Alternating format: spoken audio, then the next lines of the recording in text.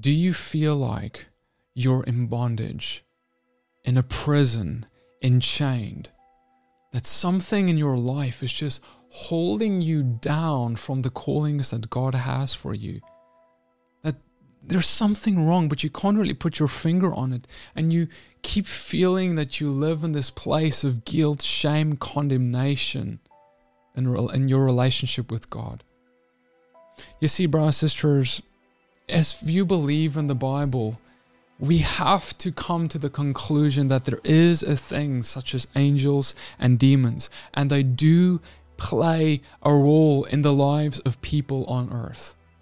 To just close our eyes to that reality and imagine that this is all there is and there's nothing more than what you see would be foolish.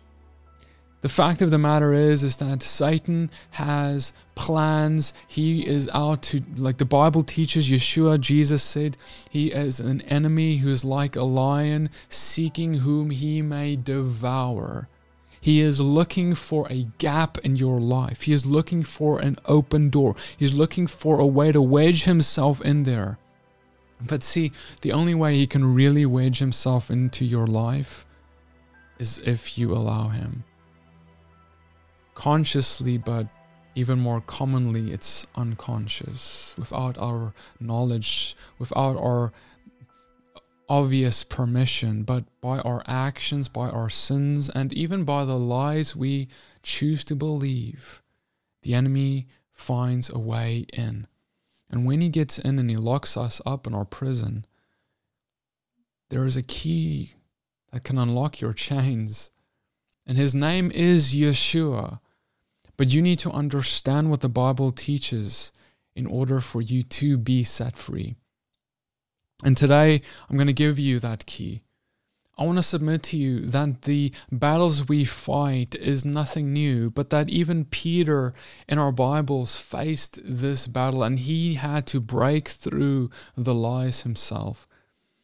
Do you remember how when Yeshua, Jesus, was crucified, just before it occurs, he tells Peter, you're going to deny me 3 times before all this is over.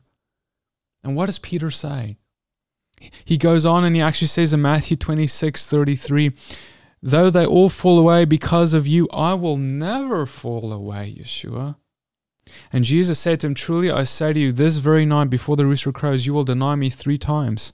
And Peter said to him, even if I must die with you, I will not deny you. And all the disciples said the same. I mean, how crazy this is, right? He says this thing, and we all know how the story goes. He does end up denying the Messiah, just as the Messiah prophesied. Now, just imagine this for a second, okay? You tell Jesus, I will never deny you. I will die before I deny you even once. But before the night's over, you deny him 3 times and you run away like a scaredy cat. You have left him to be killed alone and you are nowhere to be found, even though you have been walking with him for years on end, even though you've been eating with him, even though he's like your best friend, he's your master, you love him, he's no one you love more, there's no one you care for more. You have called him the way, the truth, and the life. You have called him God in the flesh. That is who Yeshua is to Peter. And here Peter is, and he denies him before men. I mean, just think of what happens in Peter's heart after the first time he does that. Now think, what happens in Peter's heart the second time he does it? And what happens in Peter's heart the third time he did it? Does he not retreat to a dark place, feeling like he would just like to never come out of there again, never speak to God again, never, probably saying something like, oh God, you should just send me to Gehenna. Oh God, I'm a man of unclean lips. Oh God, I'm not worthy of you even speaking to me. Oh God, just leave me alone, Lord, for I'm so unworthy of you. That's the place that people fall into, right? When you love the Lord, but you do something, you fall into a sin, like Peter fell into this horrible sin, and this sin is so terrible that you feel like you could never be reconciled back to God. But yet when Yeshua shows up after his resurrection, one of the first things he says is, tell Peter and the others that I'm back. You see, he wanted to make a point that just like God walked through the garden when Adam and Eve fell, remember how God walks through the garden calling their names, so Jesus is now back, and the first thing he, in a similar way, does is he calls the name of Peter. Peter, I'm back. As if there's still a relationship there, and that he still has mercy there. Now, think on this, because this is about to get deeper. Peter in the book of Acts, this is now much later, is about to go through the same thing Yeshua went through. Is it a coincidence? I think not. You see, what we see end up happening now is that just like Jesus, right, was taken and captured, and these false witnesses were brought against him, and he was captured to be presented to the Jewish people. Now, in a similar way, we see the exact same thing happen to Peter. And what we read is this. Okay, we read about Herod in Acts 12:3, and it says, when he saw that it pleased the Jews, he proceeded to arrest Peter. This was during the days of unleavened bread. And when he had seized him, he put him in prison, delivering him over to 4 squads of soldiers to guard him, intending after the Passover to bring him out to the people. So Peter was kept in prison, but earnest prayer for him was made to God by the church. Now, you know what's interesting? Just like Yeshua, Jesus was captured during the feast of Passover in that season. We see the same thing, that Peter is captured during the season of the feast of Passover. And we see that just like Pilate wanted to present Jesus to the crowds, now we see that Herod is about to, it says his plan is to present Peter to the crowds. And this is all happening at the same time. And so now let's read on.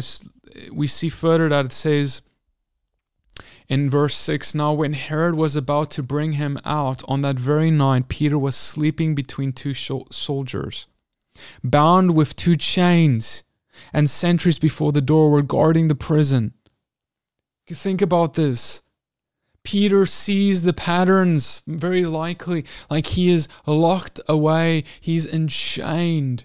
He knows that this is around Passover. He knows that Herod wants to present him to the Jews, just like Pilate wanted to present Yeshua to the Jews, according to the tradition. Do you remember what the tradition was? Pilate says, it is the tradition that on the Passover I release to you a prisoner. And now we see Herod saying, I will present Peter now, also similarly to the crowds. And so with all of this happening, Peter, I can just imagine Peter is making some connections here. Peter's in prison, and in prison, what do? You think. And he's thinking, I mean, can you imagine? Maybe I don't know what he's thinking, but maybe it's something like, man, like, I told Yeshua that I would rather die before I deny him, but now I am in that very place he was, and because I did deny him. And now, is this a test? Is this it? Like, is this going to be the day that I follow the path that my Messiah followed?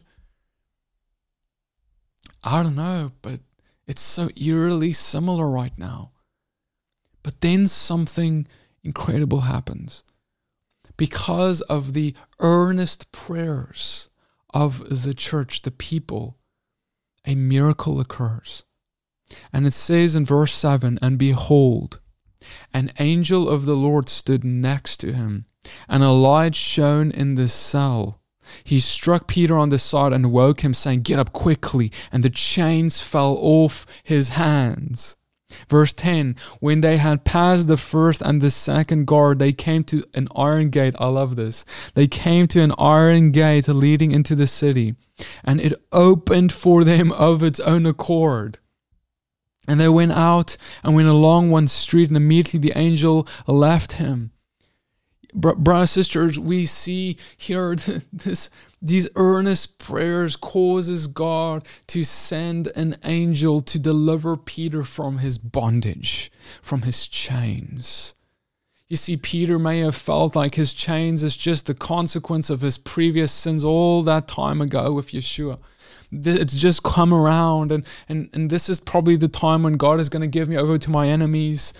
Maybe that's how you felt, that you've sinned, you've fallen short of the glory of God. You've fallen into the sin, not once, not twice, 3 times or more. You've fallen into this great sin that you've said you would never do again, but yet you did it again with the Lord. And you said, God, I won't do it, but then you did it again. And God, I won't do it, and you did it again.